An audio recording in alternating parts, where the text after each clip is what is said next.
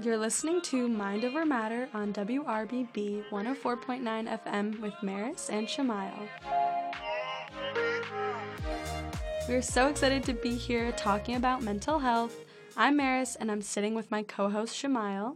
Welcome to Mind Over Matter. I'm Shamail. Wow, I can't believe we are actually doing this. I know, it's finally here. I'm so excited.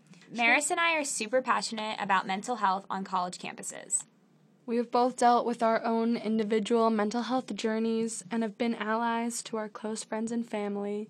Yeah, so basically we love talking about mental health, and that's why we're here, and we'll continue to do this on a bi-monthly basis. So if you like what you hear, hopefully you'll come back. Okay, so should we get started? Yes, let's. All right, our topic for today is commitment phobia and relationship anxiety. Oof, that's a big one. I know, but seriously it is, especially us as young adults entering into this big, scary world that is adulthood. Before we get started, we want to plug a club Shamail and I are a part of, Active Minds. We meet Mondays at 6 p.m. in 411 L Hall. The club works to reduce the stigma about mental health on college campuses, and it's a really nice safe space to learn and discuss mental health-related topics. Find Active Minds at Northeastern on Facebook if you're interested.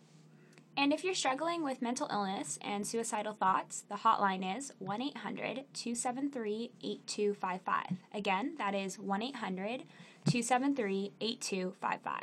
Okay, let's get started. Commitment phobia. Who is she? I mean, I know that I've heard that before, but for real, what is it? Okay, so how does this relate to me and to our listeners? Well, relationships are hard.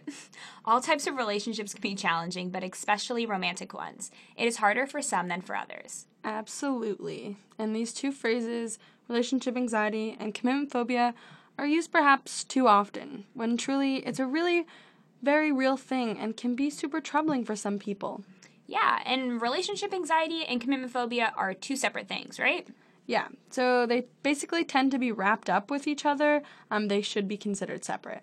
So let's define commitment phobia. Commitment phobia is specifically the genuine fear of being totally committed to one person indefinitely. It can be caused by a whole variety of things like childhood attachment issues, trauma, unhealthy past relationships, etc. While we often think this phobia comes strictly from being hurt in the past, it can also be rooted in confusing excitement with anxiety. Yeah, and I love the science behind this. So to reference that, a study conducted by two professors at Harvard in 2005 found that in the initial stages of love, the main stress hormone, which is cortisol, is released. And then it interacts with your brain and stimulates the release of your happy hormone, which is serotonin. So if serotonin makes you happy, and cortisol makes you feel stress, isn't that counterintuitive? Yeah, so it makes sense that your brain can confuse excitement with anxiety and thus result in what we know as commitment phobia. Another great example of why mental health is just as important as physical health. Okay, so how does someone know when they have commitment phobia or someone they know has it?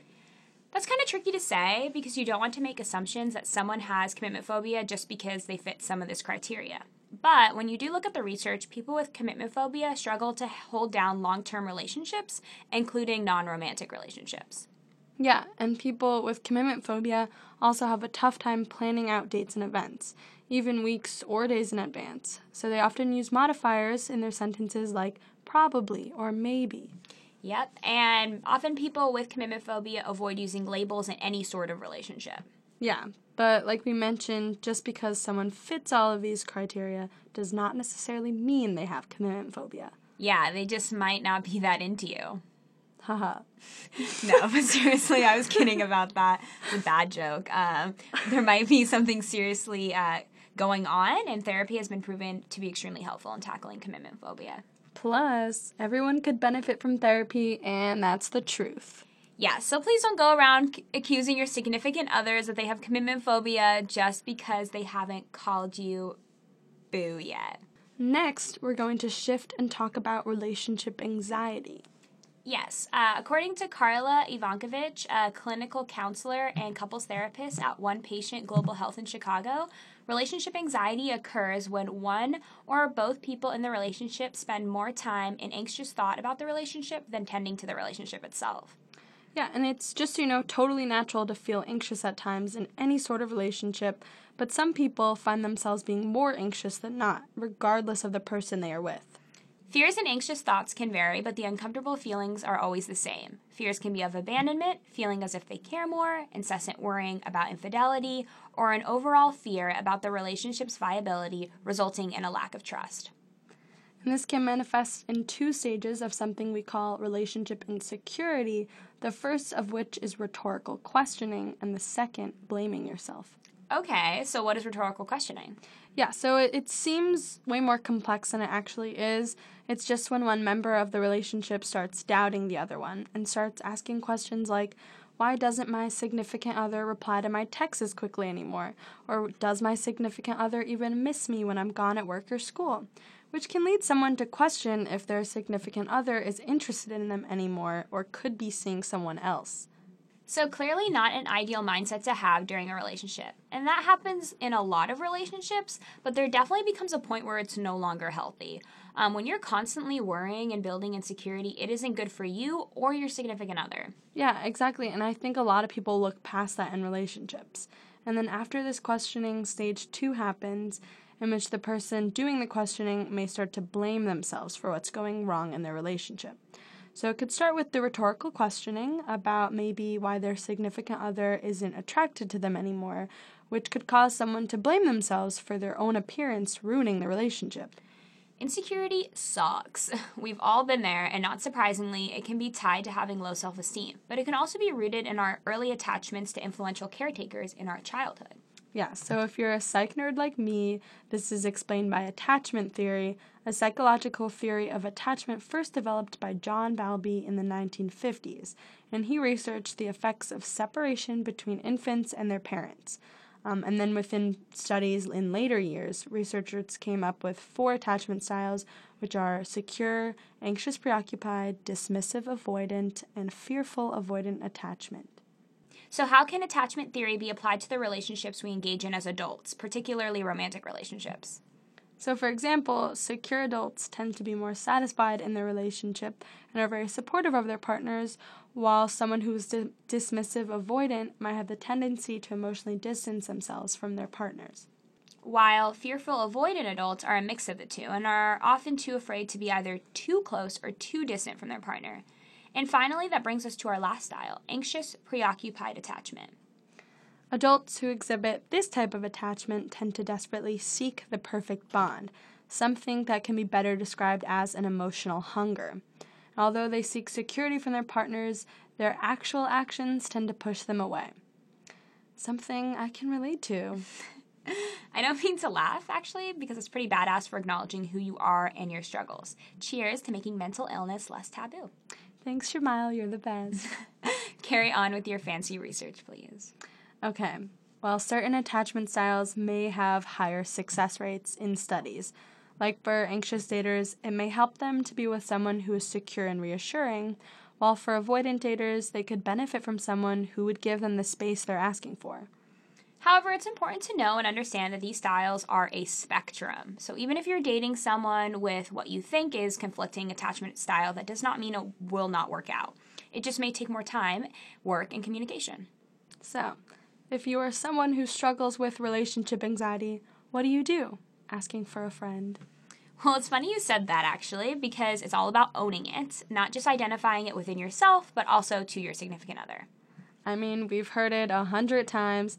Healthy relationships require communication, and especially when you are with someone or are someone who is struggling with mental illness. Yo, maybe we should talk about that in a future podcast. Hey, stay tuned. When you have relationship anxiety, it is instinct to cover it up, but by identifying your fears, anxieties, you can better tackle the problem and be a better partner. But the truth of the matter is that anxiety is hard to describe in order to identify.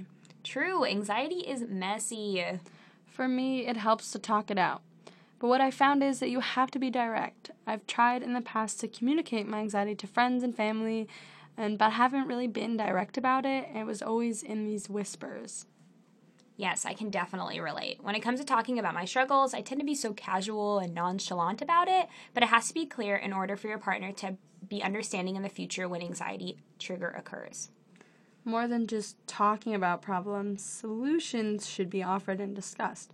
Tell them what makes you feel more secure in times of anxiety. Tell them what often triggers anxiety for you. Yeah, I found it so helpful to tell one of my friends that when I get anxious and I'm having a breakdown, I become angry when I get coddled, but I actually do a lot better just to be sitting next to someone I trust in silence. Yeah, and it can be different for everyone. I think also that even after discussing all of this, you have to know things will still possibly go wrong. But you're with someone that's supportive, understanding, and just a caring individual, you can both get through it together and continue learning and growing. Yes, I mean, of course, it totally matters who you're with. As someone struggling with relationship anxiety, I always think it's my fault when the relationship isn't doing well, and although I'm not completely faultless, it totally matters the type of person I'm with. It is truly magic when you are with someone who accepts you for who you are. Yeah, for sure. It's one of the best feelings. So, can we talk about how to handle being in a relationship with someone who struggles with relationship anxiety? Well, it's definitely hard. It can be completely draining sometimes, but kind of like what we talked about before, it's about communication. Yeah, and you just gotta accept the person for who they are. This is a part of them, and it sucks, but it also makes them a real freaking person, and it's helpful to be intentional about showing your support and acceptance. In any relationship, regardless if relationship anxiety is involved at all, you have to work to make each other feel secure. If you're both committed to a relationship anxiety is manageable. But with that in mind, for those of you in a relationship with someone with relationship anxiety, there is always a possibility of it becoming hazardous to your own mental health, and you have to be aware of that. It is okay to tap out sometimes. The most important person in your life is you. Shemael tells me that all the time. I do, but seriously, your mental health is so important to you, and you gotta do what you can to take care of it. If you are more unhappy than not, the relationship is not good for anyone. Agreed. And with things like communication and understanding and support, hopefully this relationship anxiety can be managed. So, are you telling me that people with relationship anxiety can be in happy, healthy, fulfilling relationships? Yes, we can. If you are someone struggling with relationship anxiety, or someone who is struggling in a relationship with someone who has relationship anxiety, I recommend you reach out and get some help. Yes, let's normalize getting help when we need it. Therapy is so important. Even if you feel like you're the most mentally healthy person with no known trauma, you could still benefit. Talk to your doctor, call a mental health hotline, talk to someone you trust. My therapist loves hearing the tea about my relationship struggles, honestly, and she's super helpful. Thank you, Patricia. Love you, girl. We love her. For those of you who are listening, first of all, thank you. Yes, thank you so much. Oh my gosh, Maris, we actually did this. People are listening. Well, I hope so. I mean, our other roommates are listening at least, so.